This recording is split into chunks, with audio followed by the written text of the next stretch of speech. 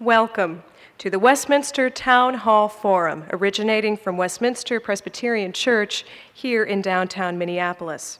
My name is Anna Carter Florence, Associate Minister at the church, moderator of today's forum, and our guest is Nina Totenberg, National Public Radio's award-winning legal affairs correspondent. Ms. Totenberg's voice is well known to public radio listeners as her reports air regularly on NPR's news magazines, including All Things Considered, Morning Edition, and Weekend Update, and on NBC news programs.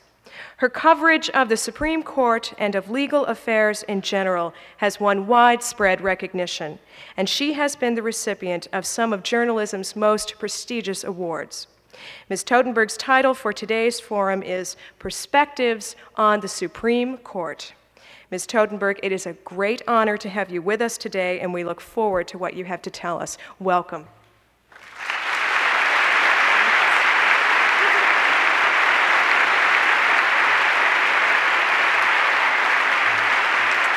Thank you very much.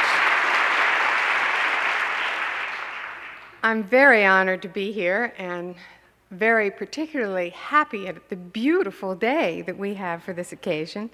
As I flew in this morning, I thought, my goodness, what a wonderful day to be in Minneapolis. Before I get to the perspectives on the Supreme Court, I thought I should give you a perspective or two on the Clinton administration. And perhaps the best perspective I know comes from a story I heard recently about Bill and Hillary Clinton driving down the street in Washington one day, and the First Lady turned to the President and she said, "See that guy pumping gas over there?" She said, "He moved here from Illinois. I used to date that guy when I was in high school." And the President said to his wife, "You used to date him?" She said, "Yeah, I did." He said, "Just think about that." He says, "If you'd married him, you'd be married to a guy who pumps gas." And she said to him, "No, Bill, if I'd married him, I'd be married to the President of the United States."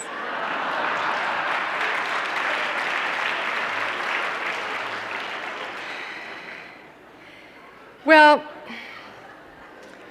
now on to more serious matters. Perspectives on the Supreme Court. In answer to the question you're all asking, I don't know. If I knew who he was going to pick, I'd put it on the radio. I know less than I knew for 12 years of Republican administrations whenever there was a vacancy. And I think the reason that I know less and all my colleagues know less is that this decision is being made principally by the President of the United States, I presume in consultation with the First Lady. Presidents of recent memory have by and large picked their nominees by having their principal staff people give them a final list of 2 or 3 people and summarize the pros and cons, and then they maybe interview 1 or 2 of them and then pick. That is not true of this president. He is a former Attorney General of his state. He taught constitutional law before he ran for public office. Both he and his wife are lawyers. They fancy themselves somewhat students of the Constitution and of the Supreme Court, and he very much is engaged himself in picking who this nominee will be. And there seems to be little doubt in anyone's mind who is close to this president whom he wanted to pick when he became president. He said during the campaign, we of course didn't take him at his word, but it was true. He never had any intention of naming anybody except Mario Cuomo to the Supreme Court. And, about a month after Byron White announced that he would be retiring at the end of this term, the president made the tentative decision formally to name Mario Cuomo to the Supreme Court, and he called the governor of New York. What he wanted him to do was to fill out some forms so that they could begin the screening process. And he was planning to tell the governor that he would not be compared to anyone else, that they just needed to get the process going, and would he help them set it in motion. So President placed the call to Albany and was unable to get through to the governor of New York. And he did not hear back from the governor of New York for a day and a half. And when the governor of New York finally returned the president's telephone call, he actually asked Mr. Clinton to believe that he had not gotten the message because he'd instructed his secretary not to disturb him because he was in important budget negotiations. Now, if you believe that there is any secretary in the entire United States of America who is stupid enough not to tell her boss that the President of the United States of America has just called him, then I have some diamonds in the car I'd like to sell you. But in any event, at that time, Governor Cuomo told the President that he did not want to be considered for the Supreme Court vacancy. There have been a number of theories as to why. I think I take him at his word that he didn't think he really liked the job, that he is too much of a people person. And if you want to be really Machiavellian about it, that he thinks perhaps if Clinton falters, maybe he'll run for president after all. But that left the president in something of a quandary. He hadn't really, I think, anticipated that Governor Cuomo would say no. And the president very much wants to name somebody, at least initially did want to name somebody who was, as they say at the White House, a wow candidate. Somebody who would make the rest of us say, wow. Certainly Mario Cuomo would have done that. I would have paid a lot of money to go to those confirmation hearings. And Mr. Clinton wanted somebody who had a different background than recent nominees to the Supreme Court. Somebody with a background in public life. And if I can diverge here for the moment from my subject of talking about who he'll pick, let me point out to you that the last member of the Supreme Court who had contributed to our national life in any significant way other than being a judge was Thurgood Marshall. And if you compare this court to the Warren Court, not in terms of ideology, but in terms of the background of the justices, it's an instructive exercise. There was Chief Justice Earl Warren, who'd been an extremely popular governor of California. He'd been Attorney General of the state. He'd run for Vice President of the United States with Tom Dewey. There was Hugo Black, who was probably the leading New Deal senator of his era. There was William O. Douglas, who had been the architect of the nation's securities laws.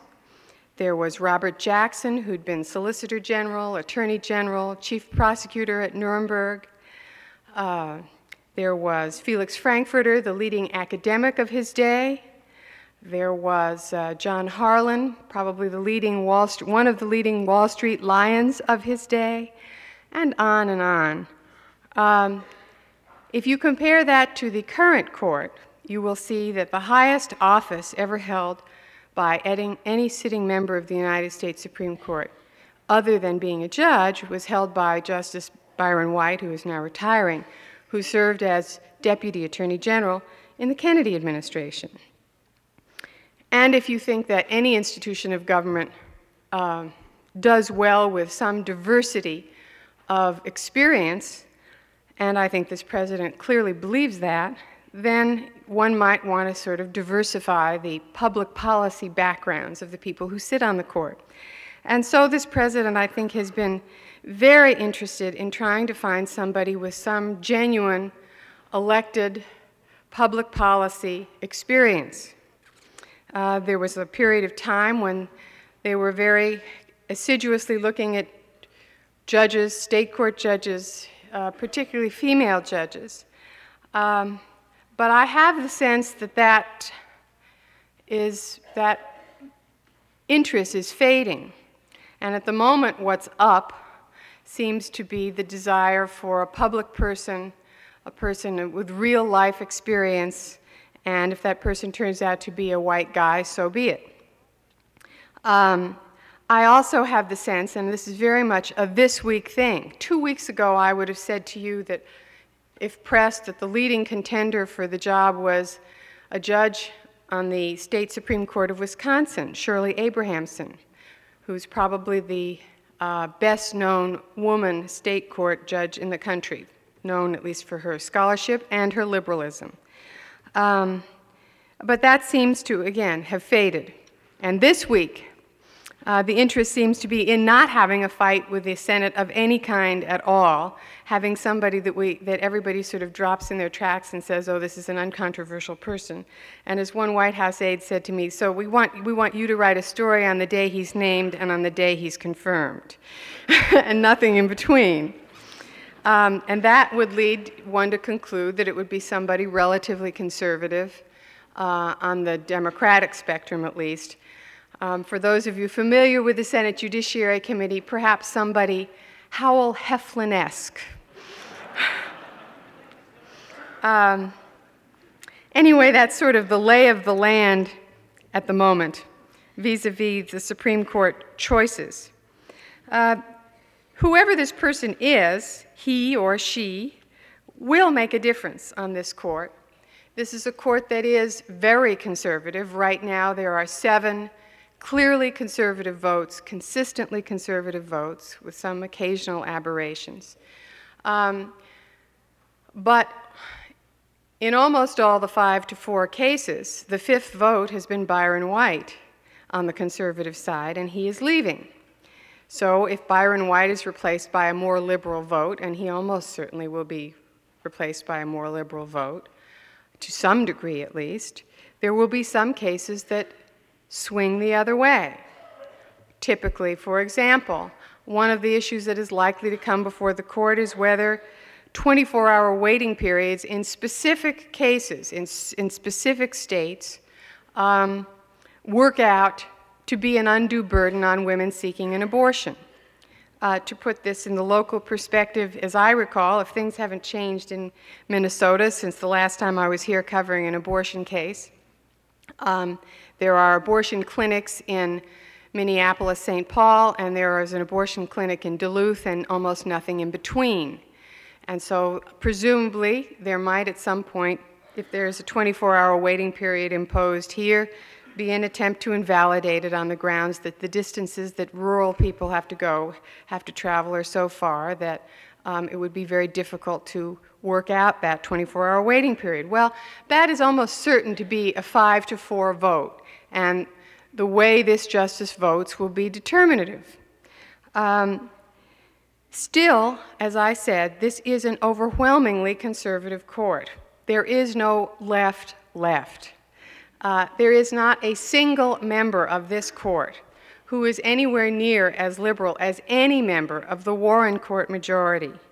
The 2 so-called liberals, Harry Blackmun from Minnesota, nominated by President Nixon, and John Paul Stevens, nominated by President Ford, were both considered sort of centrist Republican, moderately conservative votes in their time. But the center of the court has moved so significantly to the right that they are now the left. And so I would not expect this court to suddenly turn into a liberal court, certainly not in my lifetime, in all likelihood, my lifetime covering the court, because most of the conservatives are in their 50s. Presidents Bush and Reagan were very careful about naming relatively young people to the Supreme Court. Now, we hear a good deal about the so-called center of the court, which, as I've indicated, the center of the court is now considerably to the right, but it is the center of the court. And that would be normally Justices O'Connor, Kennedy, and Souter. And on the far right of the court would be the Chief Justice, William Rehnquist, Justices Scalia, and Thomas. Now, these are all conservative justices. What's the difference? The difference isn't just the outcome, that in any given case, a justice is so-called pro-life or pro-choice or pro-Roe or anti-Roe. Far from it. These 6 individuals, the 3 conservatives and the 3 center-right justices, represent entirely different approaches to the law and to analyzing the law.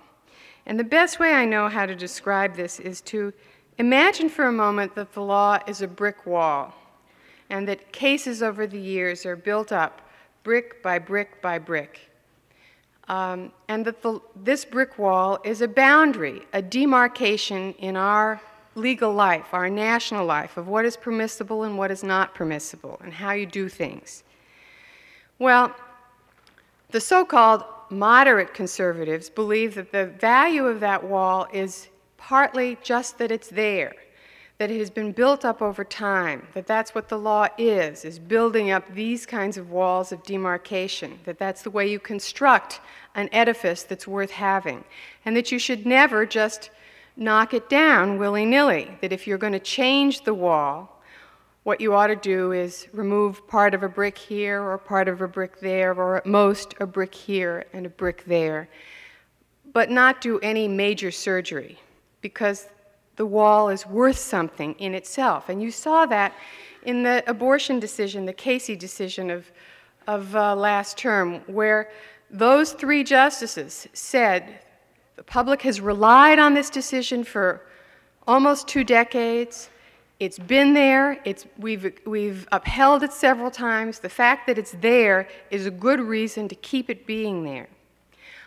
On the other side of conservative philosophy is the Scalia-Thomas-Rehnquist side, is the notion that the wall is built on a faulty foundation. And if an entire area of cases is built on a faulty foundation, the wall is eventually going to crumble of its own weight, and you might as well knock it down with a Mack truck the first chance you get, because it's not worth having it there. These are two entirely different philosophies. They are not partisan. They are not even liberal or conservative. If we had 50 years or 40 years of conservative domination of the Supreme Court, and we now had 7 justices who were liberal, we would see the same differences between justices who said, look, what we've done for the last 50 years is disgusting, let's get rid of it, it's no good, and those who say we've got to work with what we've got, we can't just tear it apart. These are genuine philosophical differences, and they are being fought out on the terrain of the Supreme Court by justices who believe very passionately in their views. Justice O'Connor is, of course, the only woman on the court. She is very much of a feminist and has contributed significantly to the life of women working at the Supreme Court, from starting an aerobics exercise class early in the morning that she jiggles to almost every day at 7 in the morning, to far more serious subjects. One of my favorite stories about Justice O'Connor involved one of the justices' conferences that they hold every week to discuss cases, and nobody else is present. And it is said that on this occasion they were discussing an affirmative action case. And Justice Scalia went on at some length about his well-known view that affirmative action is an affront to a meritocracy. And he talked for some time, and when he finally wound down, Justice O'Connor is said to have leaned across the table and said to him, "And Nino, how do you think I got my job?"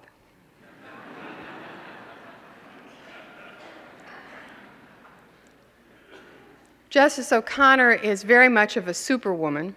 She had a mastectomy a few years ago.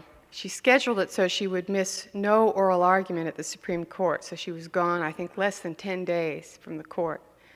Was seen, I think, 3 weeks after the surgery, wincingly hitting overhead shots on the local tennis court. She keeps a schedule that would kill a horse. And at the end of every term, there are always rumors that she's not well. After her mastectomy, she had chemotherapy the entire year and wore a wig and looked very sick from time to time, but as far as I know, never missed a day on the bench. There are always rumors that she's not well. I think as far as I know, she's fine. But she usually looks terrible at the end of the term. And the reason is, when you see the statistics at the end of the term, you understand why. She's the workhorse of this place. She produces huge numbers of opinions, usually more opinions than anybody else, long and complicated opinions. And that's the reason she looks so exhausted at the end of the term. It's really quite that simple. She has been engaged in for a public feud, pretty bitter feud with Justice Scalia over the last few years. He's certainly the most brilliant writer on the court. I wish I could use words as well as he does. I have enormous respect for him as a writing craftsman. He is really, there's nobody on this court who is anywhere near his equal. But he can be quite acerbic and personal in his remarks. So that in the 1989 Webster abortion decision, for example, when Justice O'Connor denied the conservatives the fifth vote to reverse Roe, he accused her, in his concurring opinion, he accused her of writing an irrational opinion. She does not take kindly to those kinds of remarks. And as far as I can tell, there has not been a major case that he's written, opinion he's written since then, that she's joined in full. They fight out their battle in the footnotes. Most people don't read footnotes, but reporters who cover the Supreme Court read footnotes. And they are really fun and fairly vicious. A lot of us who knew Justice Scalia before he went on this court thought he would be more influential than he has in fact been. That is because he is such a charming and funny and interesting and bright man. But as it has turned out, he would rather go on his way alone and be true to his beliefs than to seek to build coalitions and consensus with other justices, to forge bridges to other justices. That's something that William Brennan did enormously well when he was on the court, often securing victories for liberals that were completely unanticipated. And it is certainly something that President Clinton is seeking in his nominee to the Supreme Court. He understands enough about the court to want that. But as his list has dwindled from time to time, I think that's become increasingly difficult for him. Because, ironically, the fact that the Democrats have been out of power for so long has hurt his pool of talent. There are very few judges available to him from the Carter years who are young enough, who are not in their 60s. There are almost no policymakers because there has not been an administration in which to put those people. If this were 2 years from now, for example, it is not inconceivable to me at all that we might see Justice Janet Reno, but not now. So his pool of talent is somewhat limited. He will put a lot of the people on the lower courts now who will be available to him in a year or two. We now think that Justice Blackmun will not retire this term. He just last week hired his clerks for next term. And Bill Clinton must have breathed a sigh of relief because I don't think he had two ready. He'd rather put some people on the lower courts and have a bigger pool. I know a great many of you wonder about Justice Thomas. There is really very little that I can tell you about him as a justice because he has isolated himself so much on the court. He rarely asks questions at oral argument. Some have suggested, some like Professor Lawrence Tribe have suggested rather uncharitably that's because he's not able to. Justice Thomas has said that most other justices ask the questions that he was going to ask, and that's why he doesn't. He saves his till last. He has made a significant point out of letting it be known that he does not read the newspapers. I'm not sure that I think that's a great asset for somebody sitting on the nation's highest court to not know what's going on in the country on a daily basis, but he apparently thinks that that insulates him from the passions of the day. The people who know him tell two rather different stories, and candidly, I cannot tell you which one is accurate. Some of his friends say he is adjusting to the workload, beginning to get used to it, enjoying himself enormously, very happy at the court.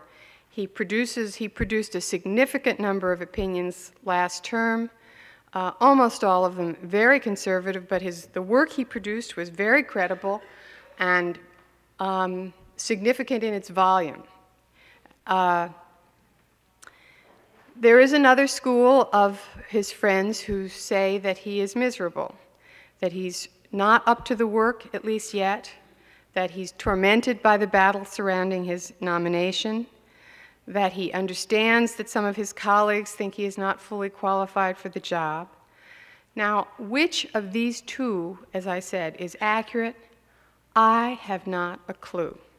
I report them to you as your dutiful reporter, having heard them both from people who firmly believe and tell me with equal passion, I know this is true. I don't know which is true. They told me not to speak much more than till 12:30, so I probably ought to quit while I'm ahead. But I did want to tell you one story not about the Supreme Court at all, but about something more topical, about Janet Reno. I think she's the most, at least for now, I may eat these words, I think she's the most interesting political figure on the horizon whom I've seen in a hell of a long time.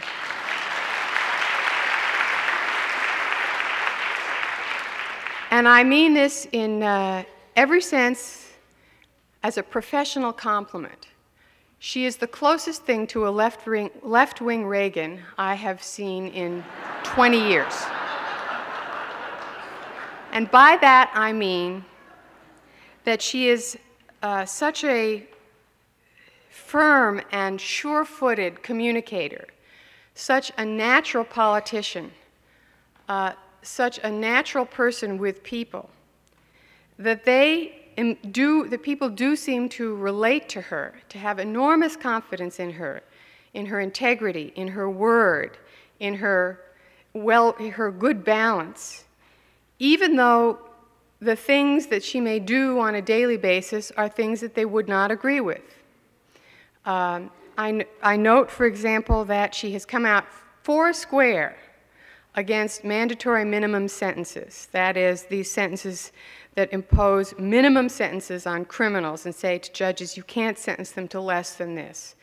Minimum sentences, mandatory minimums, are one of the most popular things around the country. For a politician in any administration to say, I'm for giving judges more discretion and for letting people out of jail sooner when they're not violent.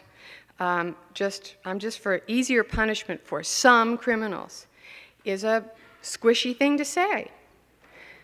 There hasn't been a beep about it, because she puts it in a way that gets people to at least listen to her, and they trust her. Now, the fact is that they trust her from the whole Waco experience, which by anybody's account cannot be viewed as a success. 86 people don't die and you call it a success. Still, one has to say that, what goes up can come down just as fast, and she certainly is aware of that. I think she's having her struggles with the White House at the moment over naming people that she wants in office on her team, as are all cabinet members. But I'm going to conclude by telling you a lovely story that I heard about her. The week that they decided to offer her the job, that the president decided to offer her the job, she was brought to Washington and they had her holed up in some hotel room where they would go in, for hours at a time and ask her, when she last slept with an ant. And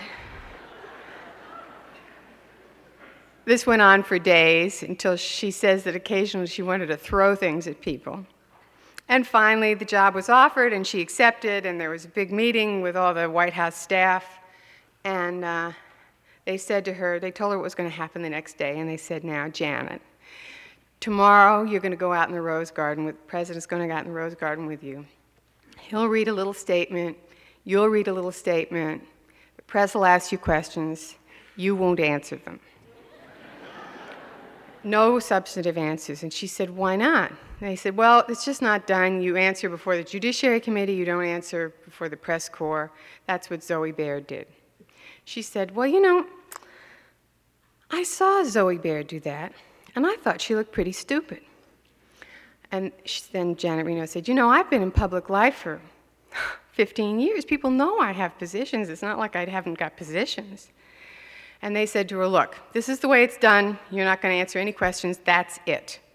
And according to my informant, she shrugged. So the next day, they go out in the Rose Garden. The president reads his statement. She reads her statement. Ruth Marcus from the Washington Post raises her hand, and she says, Ms. Reno, what's your position on abortion? And Janet Reno walked to the lectern, and she looked right at the guy who told her not to say anything, and she said, I'm pro-choice.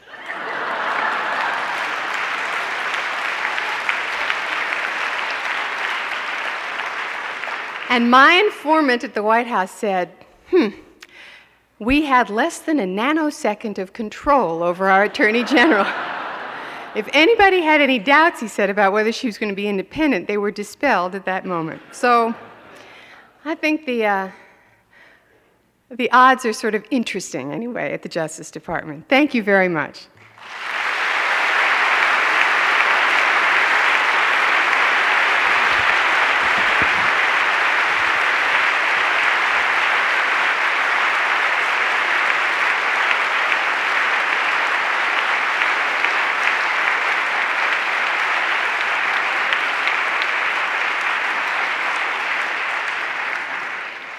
You have been listening to the Westminster Town Hall Forum, originating from Westminster Presbyterian Church, Minneapolis, Minnesota. And our guest today is Nina Totenberg, National Public Radio's legal affairs correspondent, who has been speaking on perspectives on the Supreme Court. And now, Ms. Totenberg, will you return to the podium, please? I'd like to begin with this question. How has the role of the media changed in your years in Washington? What have you experienced? Well, I am only 49. So I don't go back to the 30s.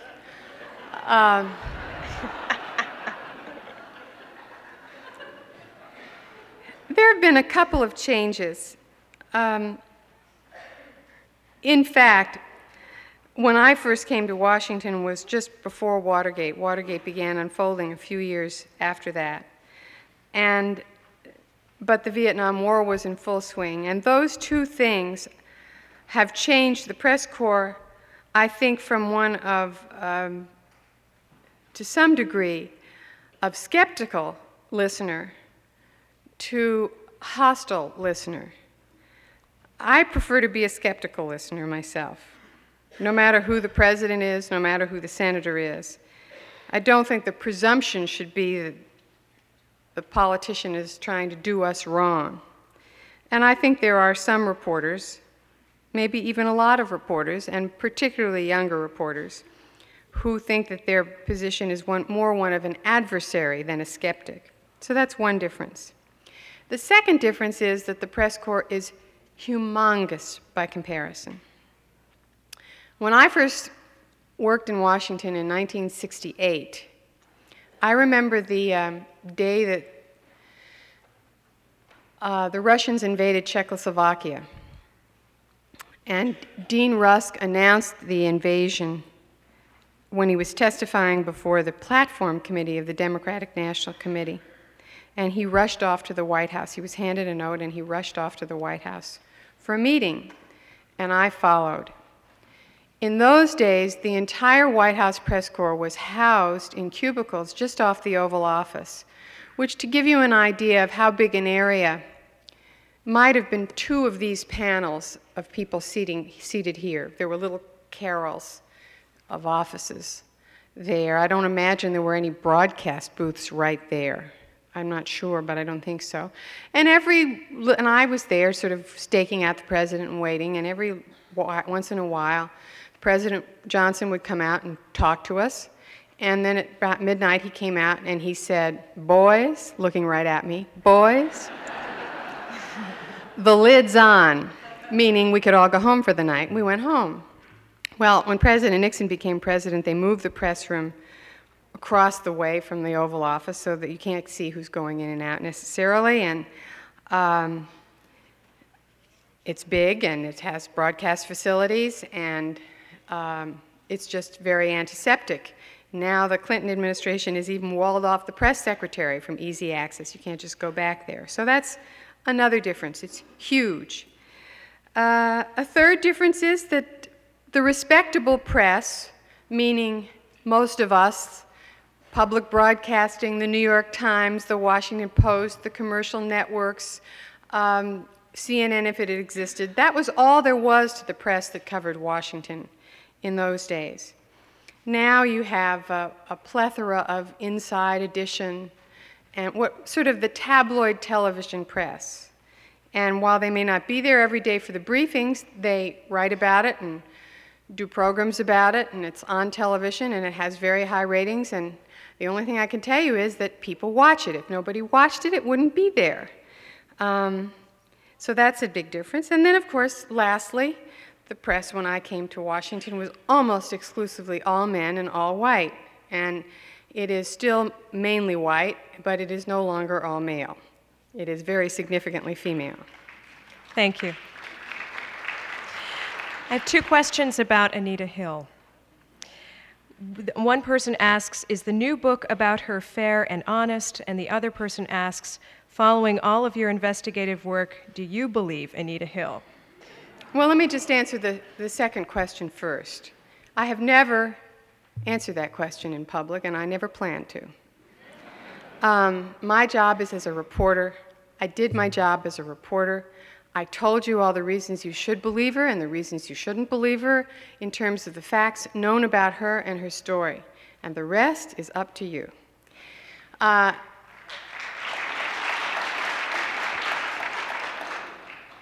As to the book, The Real Anita Hill, I've only scanned it, particularly the parts that have my name in it.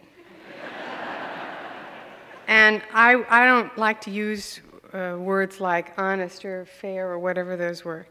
I will only tell you that there are some facts about it. Number one, in the pages that I looked at, the book was riddled with factual errors. That is, people's biographies were wrong. Facts about me were just factually wrong. The account of how I got the Anita Hill story is wrong. But there's no way that he could know that for sure. He surmised it. He and I never talked. He had a researcher call me. I called back. He never called back.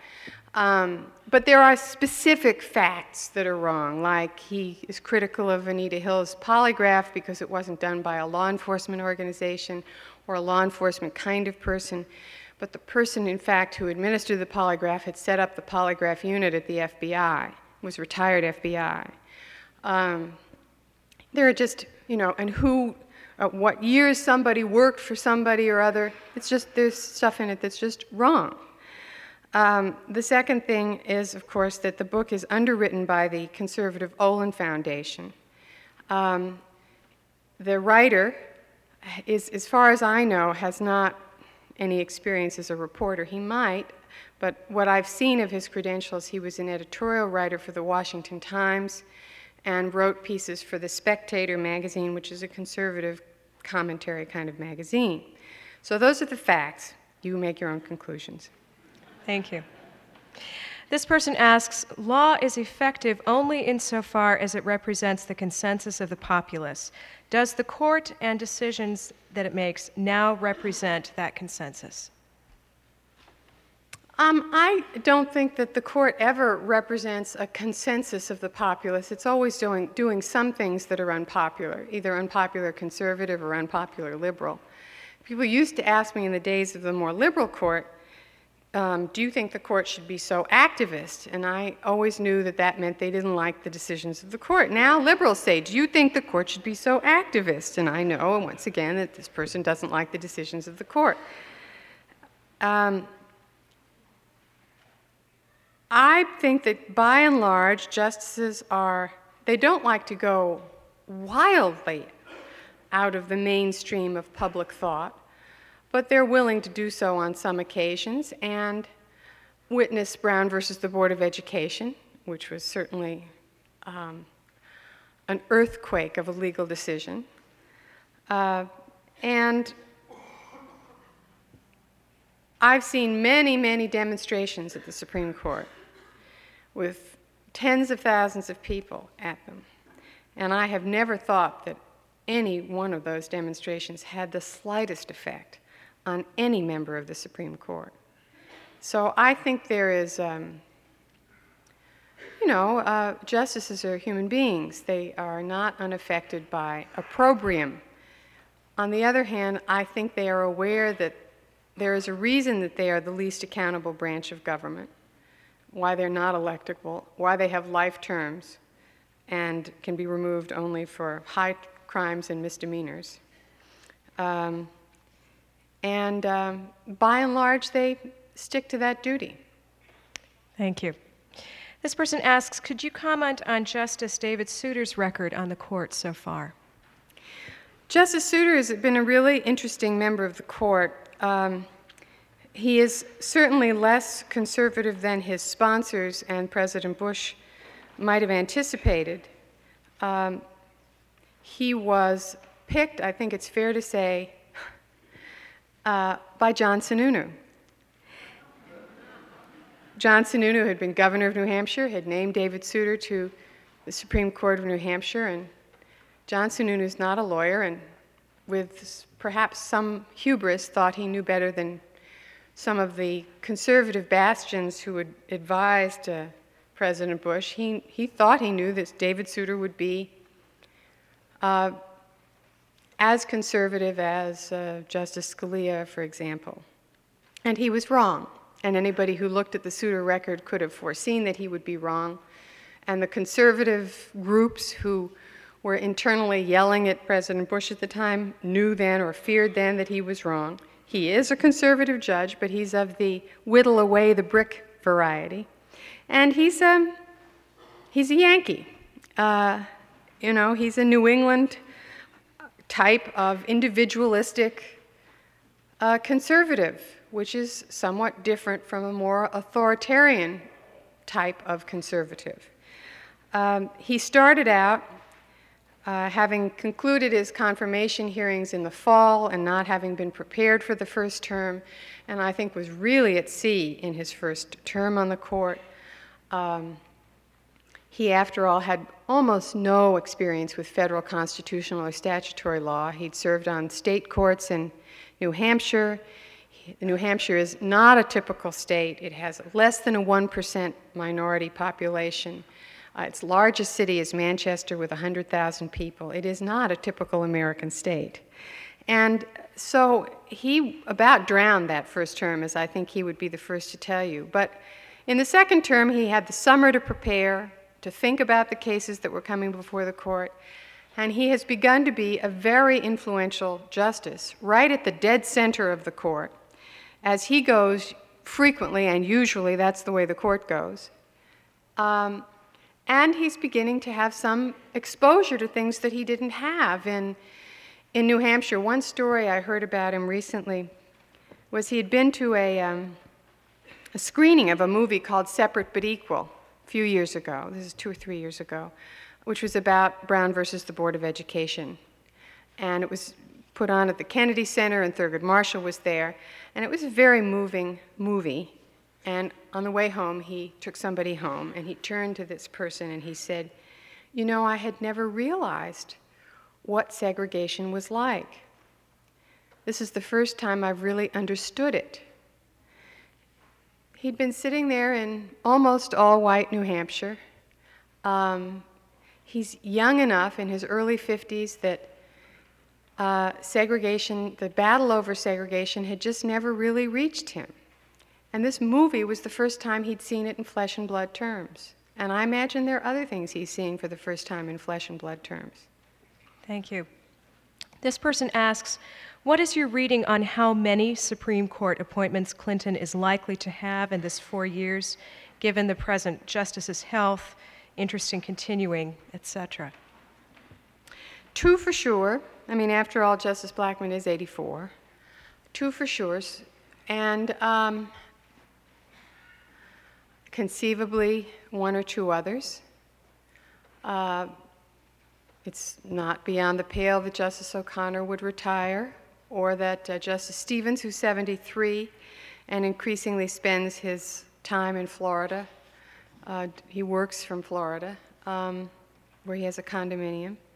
It's not inconceivable that he would just decide that he wants to not work that hard. There's been some talk about the Chief Justice retiring. I would doubt very much that would happen in a first Clinton term. I think he would wait increasingly with the expectation that there might be a Republican in office in 1996. Thank you. This person asks, given your remarks, can we conclude that Marian Wright Edelman is not a possible nominee? She is, this person says, perhaps too controversial, a woman, black, liberal, too close to Hillary. Marian Wright Edelman, as far as I can tell, is not a potential nominee because she has said publicly and recently that she does not want to be on the court. Thank you. What do you feel C-SPAN's impact will be on international news coverage in the years ahead? C-SPAN? On international news coverage? C-SPAN? First of all, I have a confession to make. I don't have cable.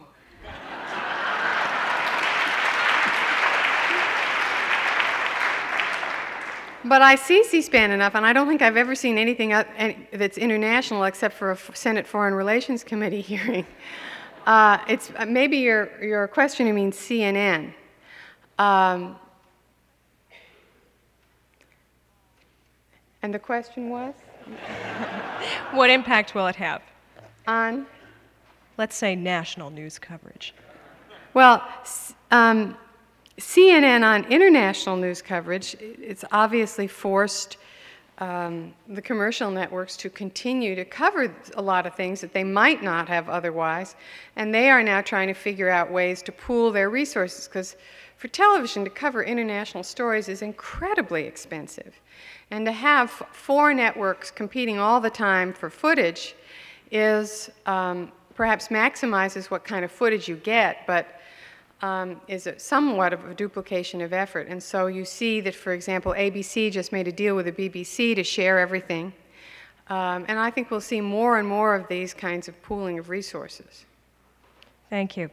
This person asks, who is the most ethical leader you have observed in government and why?